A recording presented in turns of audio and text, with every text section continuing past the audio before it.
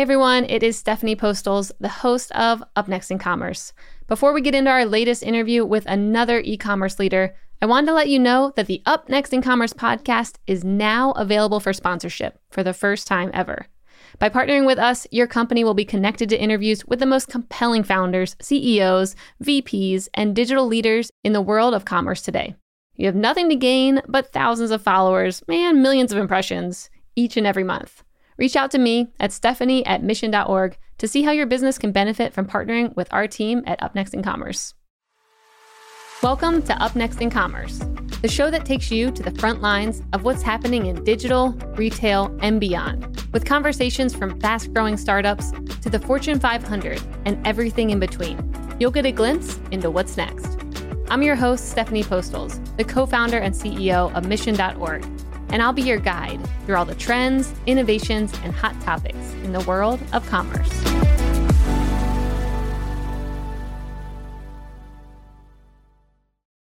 What are business leaders thinking about when they aren't winning at business?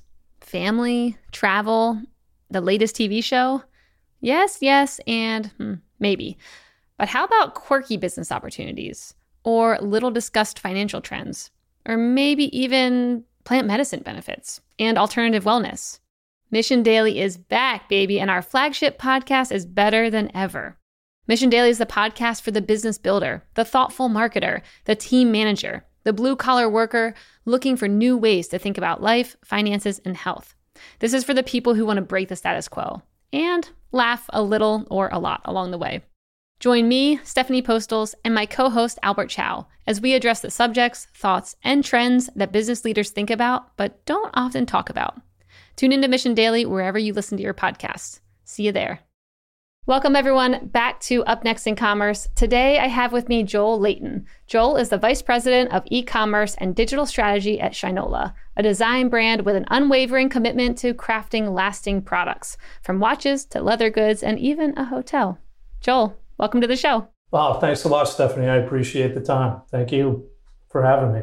It's going to be a great episode, I can already tell. So you were calling in from Detroit, right? Detroit, Michigan, you bet. So about 10 years ago, we, the founder, we decided to build a watch company in Detroit and get back to sort of American, the ethos of American manufacturing, and no better place to do that than in Motown. Amazing. Okay, so you started with just watches, right? Like perfect. Correct. Okay, how many products do you have now, and what are they?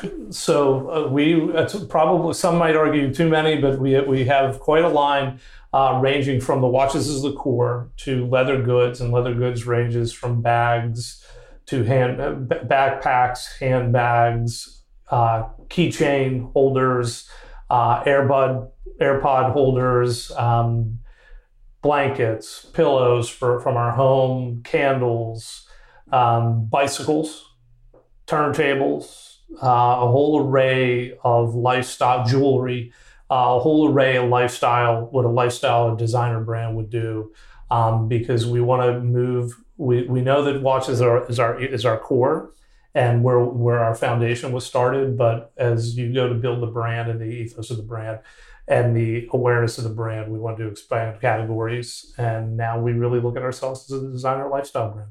Awesome. Yeah, I went to Detroit one time in my life, and I actually went into Shinola. And I don't know if you all are doing this anymore, but you had a partnership going on with kind of like a home company. I mean, they had beds and quilts and all that, and it was like right next to the Shinola retail store that I went to. And I was like, oh, this is a very interesting company. And then you had a little coffee shop in there. I mean, it was so many things like blended together.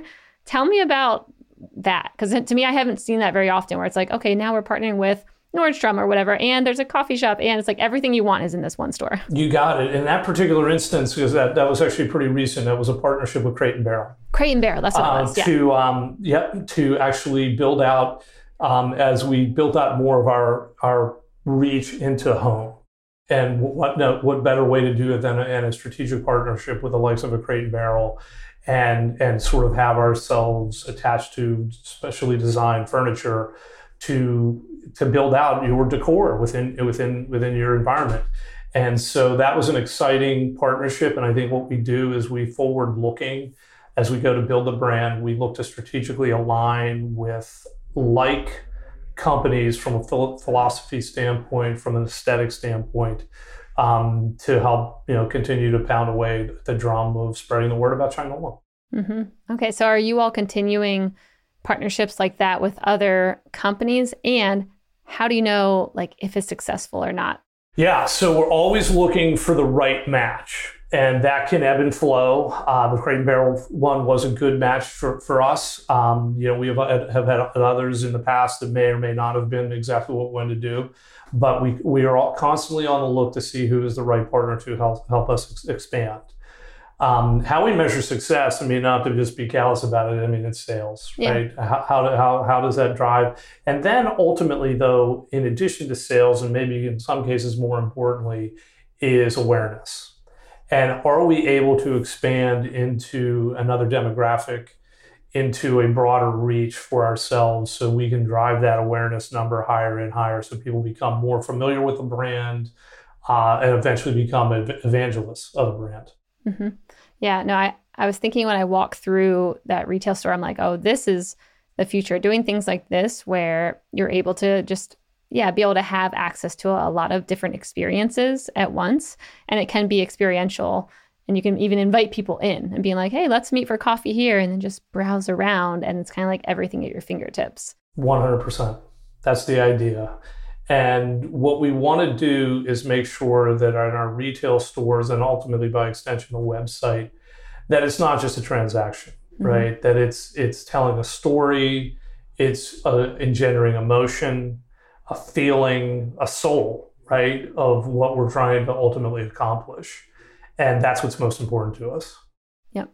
So I know you were on a panel recently and you were talking about D2C and no channel left behind. Hey. And we do our research here at Mission. Yeah, look at that. So what do you think when it comes to direct to consumer versus retail? Where do you think the world is headed right now? Yeah, so I'm a believer, and if you looked at my background, you would probably consider me really a digital guy. But even as a digital guy, I'm a real believer that experiential retail or experiential direct to consumer is going to be where this goes, which to me means a real omni-channel approach. And that buzzword omni-channel has been sort of beaten to death here in the last 4 or 5 years or so. Mm-hmm. But the idea is meet the customer where they want to be, right? And if they want to be digital, great. Create an awesome website that tells them about the brand and gives them great choice and efficiency to buy. If they want to be just retail, great. Make wonderful stores where the agents or the associates are warm and inviting and informative and supportive in an atmosphere that makes them feel welcome. And that allows you to continue to expand. But what you can't forget is that customer may use both. And how do you want to be able to communicate with them and talk to them in ways that are brand correct across the channels? That then is what really builds the loyalty to the brand and what really builds the ethos of what you're trying to do.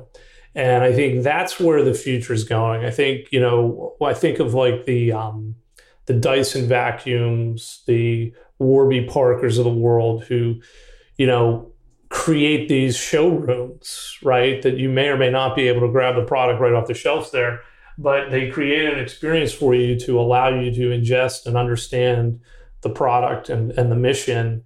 And then you can go buy them how you want to buy them. And I think we're going to continue to see that, because I think that the beauty of what I think certainly e-commerce or the web did over the last decade or so is it moved the power back to the consumer, right? Where if you think of for 40, 50 odd years dating from, probably the early part of the turn of the century, even in some cases into the 2000 teens.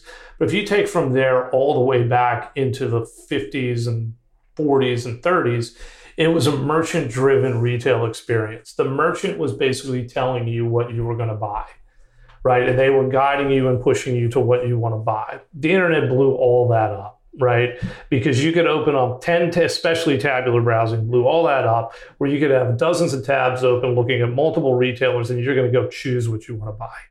So we're in the age where it's incumbent upon retailers to really understand how to marry those physical and digital experiences so you can help influence the customer to make that buy rather than just shoving it and giving them what they want when they want it rather than just shoving something at them. Yep.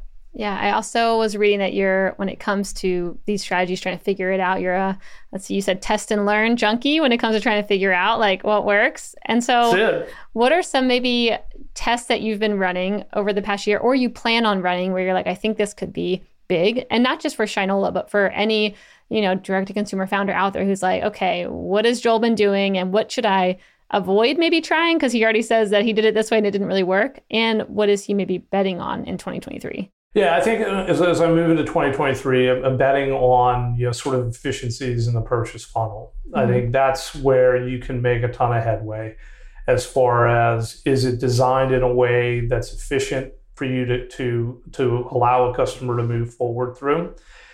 And are you giving them the best experience? So I'm also looking deeply at PLP, product listing page work, and extending that upward into category listing page work so that we can take a look, can we tell some stories and then get you into the product listing page for shopping efficiency, and then understanding things like, should my filters be down the left-hand side, should be across the top, all that kind of stuff. While all the while looking at the very top of the purchasing and the experience funnel on your home pages and on your content and landing pages of efficiency of buttons, language, all of the above, right? And I think it's incumbent upon brands and retailers, big and small, to be constantly testing to find out what's the right formula to work, right? Is it buy now, shop now, get it now, learn more? What should you be saying and when should you be saying it? So those are things that we're looking at in great depth. And then we're going to also be doing a lot of experimenting, and this is experimenting that I would advocate for anyone, is segments, right? Mm-hmm. Start building out to understand who your segments are, right? Should you be treating female customers different than males? Should you be treating the 50-year-old customer different than the 28-year-old customer? Like, kind of get a feel for how they are coming in and dealing with it. And, we've seen great success in understanding how we should position our Facebook traffic versus our Google traffic, to name a few, right? And so I'd advocate there. Have we seen nuances and, between Instagram and Facebook? Yeah, but not probably enough to be meaningful. So you can be reasonably consistent there at some levels. The idea is, if I was to give any advice, is just start, right? Start with simple homepage banner tests. Get a feel for how people are interacting with your site. Then because it's a higher lift from a technical standpoint, then as the lower in the funnel you go, you should always be testing that, but it gets, that's where you need to start building things out.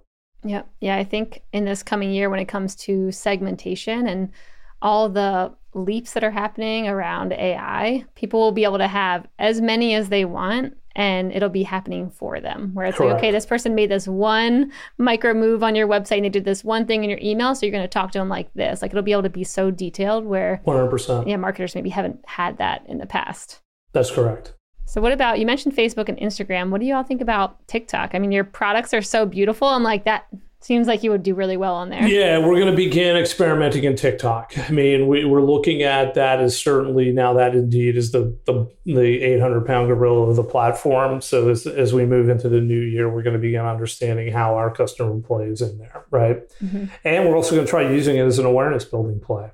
So how can we take that robust imagery of our products, of our beautiful products, and get it into a platform where we might not have been as recognized or as familiar with? Mm-hmm. So I think it's incumbent upon us to give that a run and see how it's going to work out. Yeah. And are you thinking it's going to be coming from like a Shinola brand, like very nice imagery to your standards, or are you going to be tapping into maybe influencers or micro influencers? It's going to be a little bit of both. It's going to be a little bit of both, right? Because I think it's really important that you do. We've been using influencers, or not us necessarily, but I have experience in using influencing for several years now. And I think you got to understand and calibrate how you're going to play into influencing. But then you still have to own your brand, right? And it's really important that as we build out the brand, we're saying it in the right way. And then when you get to influencers, you want to make sure they're the right influencer for who you are, right? And that's really important. Is there a genuineness? Is there an authenticity in who that partner is? And if there is, you're in wonderful shape. If it's not, well, it's not going to work out too awesome. Working that balance, and I think TikTok's a really fascinating platform to begin that journey, right? But I think what I want to be careful about is running it to one direction versus the other, because I'm a real believer that it's a multi-avenue play, right? Like I don't want to be overly indexed in one versus the other. I want to be able to balance it correctly and figure out what the right balance is to maximize the opportunity. Hey there, are you enjoying the show so far? Well, imagine your company's advertising placed right in this very spot during a future interview with another elite e-commerce mind. Imagine your messaging and logo directly connected to the industry's most prominent innovators and thought leaders, distributed across every major podcast platform and social network. Yeah, well, it's time to stop imagining. Learn how you can partner with UpNext in Commerce and sponsor this very show. Reach out to me at Stephanie@mission.org and let's have a conversation. Yeah, that'll be cool to see you all on there and see how it performs, bring you back and hear like what the metrics look like. There you go. Right. Yeah, if it's converting to some sales or not. So the one thing, earlier in the episode, you were talking about, manufacturing in Detroit and bringing them back here. Did you all have supply chain issues then? Or, tell me about that. Because now I hear so many people I talk to, they're like, okay, we'll bring it back in the US. And even though it's more expensive, it'll de-risk our supply chain. But how is that for you all? Well, because we're in a watch business, some of the components are built overseas, right? Yeah. We have really no choice. So we definitely did have some supply chain issues, more so in 2021 than in 2022, because we sort of learned our lessons in 2021 of how to sort of stock up on core product and have it ready to go. So we did de-risk ourselves at some levels. And if we had any issues on something, it was for other reasons rather than pure supply chain constraints. So that was pretty important to be able to. The beauty is we make everything here. The components come from elsewhere, but the fact that we can build out our core product and do the build here does insulate us from some things, but not from everything. Do you feel like that helps with your brand positioning too, by being like built in Detroit, built in the US? Have you heard that actually helps sway people? Or? So I think that's probably even a debate still to be had. I think what it does from a brand positioning standpoint is allow us to leverage a feeling and an emotion about being made in Detroit and being based in Detroit and supplying jobs in Detroit that is a better brand position than, say, made in the USA, right? Like, it's more of have the city be part of the fabric of who we are. So Detroit has a certain feel, it's a certain soul, right? It's different than New York, it's different than LA. And it's about embracing those differences, right? And the ruggedness in some levels, the grit. Those are the pieces that I think are what we ultimately try to do. But again, the authenticity, right? It's not a flashy city, right? But that's okay. It's a great city. It's continuing to be on the rise. And it's a matter of taking those portions of its ethos and then pulling that into what the brand is ultimately about. Yeah, I love it. Yeah, when I was there was so much pride from people who kind of also live there now, but also stuck through it when it got a little dicey. And every person I was talking to, they were just like so proud of Detroit. Absolutely. I'm like, that's a good city to be in when everyone's just like, yeah, this is my city. Yeah, no doubt. And then, listen, the parochialness is real, right? And outsiders be warned, right? You have to work your way into it. So, and that's cool. But there's a bunch of those cities, right? I think of, you think of Milwaukee, Detroit, Cleveland, Pittsburgh, Baltimore. And having experienced living semi-close to all of those actually at one time, they're the same city just against a different body of water. And that's important, right? And those people love their towns, and it's good for a brand sort of like us, or a brand that wants to sort of adopt the feel of their community. It can work, right? And then I think it can expand that feel nationwide, right? And that's the importance of how to do it in the right way to ensure that you're getting the message across, but you're not overly parochial. Yeah. So I want to switch over to 2023. I mean, we're recording this in January. It will go out in January. So I want to hear how you guys are thinking about the next 6 months or so, because I mean, the environment seems crazy. The predictability has kind of gone down when it comes to like, what are consumers going to be buying and how are they going to be investing? And like, everything's just up in the air. And so how are you all thinking, especially when you're in more of the luxury market when it comes to certain items, like how are you thinking about prepping for this coming, I'll just say 6 months? Yeah. So I think how we're trying to prep is cautiously and smart. And what I mean by that is we're not going to go too far over our skis, but we're also not going to completely retrench. We believe that we can do some shifting to maybe emphasize the brand with more events and storytelling in sort of more traditional channels than just trying to pound through in digital. I think that's going to be an interesting way for us to sort of get the word out, but then rebalance ourselves. So we're still investing because we believe that's important, but we're trying to calculate things in a much broader fashion and not get caught in over-indexing one channel and thus losing opportunity or driving expense when it's like, okay, we didn't probably have to do that. But listen, every indicator out there is it's going to be rough. That's where then the power of establishing the brand and then going to the storytelling that would then talk to the value of the good in luxury helps. It helps tremendously, right? Because even the upper customer is probably going to get cautious at some point, right? I think we've all seen some evidence of that in the second half of the past year, but going into forward, no one's saying it's going to be awesome.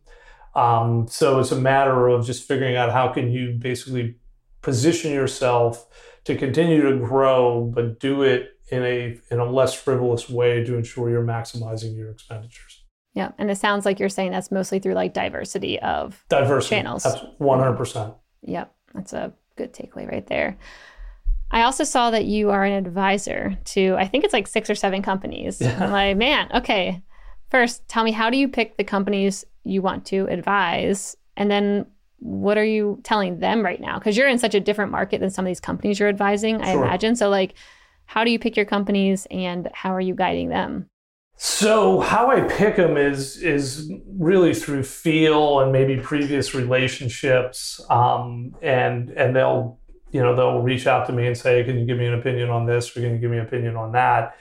And then we just build a relationship. I don't know if there's any real magical sales pitch or solicitation. It's someone is either knows me through someone or that know me directly and think like, hey, you seem to have a semi-interesting background.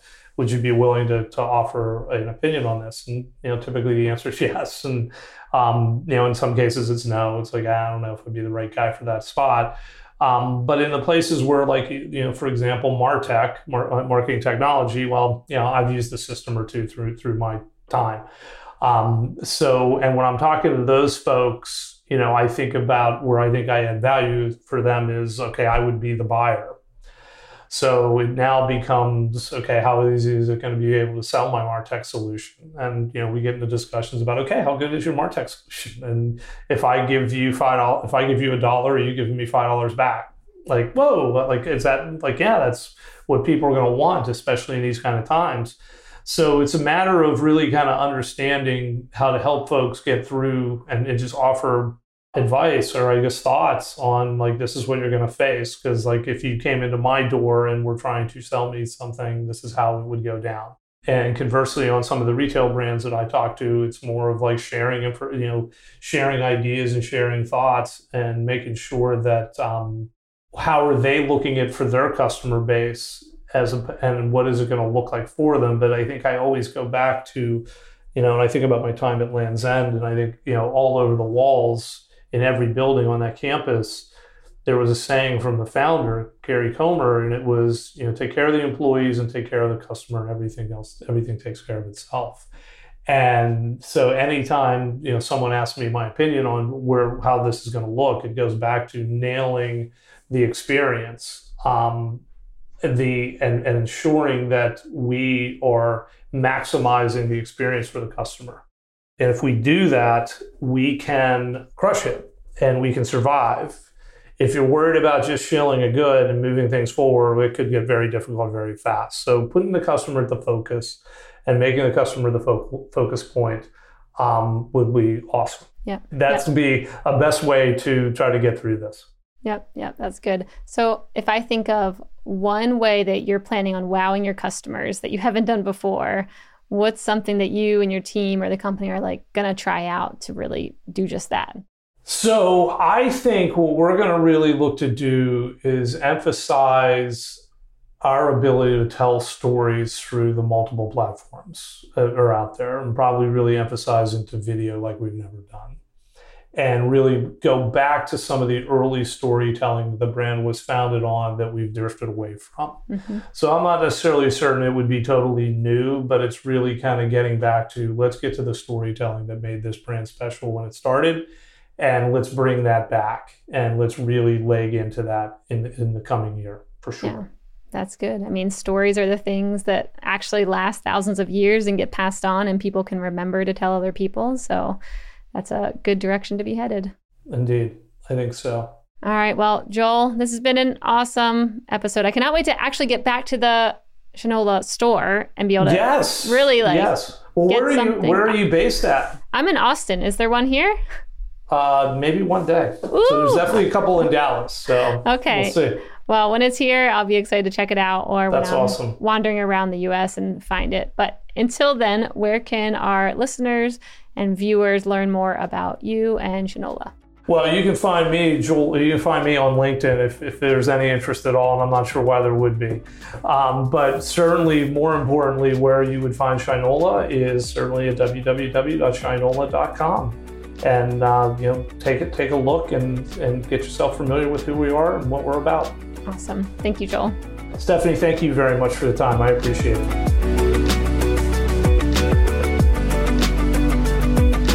Hey listeners, thanks for tuning into this episode. I hope you enjoyed it as much as I did. If you haven't already, please subscribe, rate, and review this podcast. It helps spread the word, and I would greatly appreciate it. See you next time.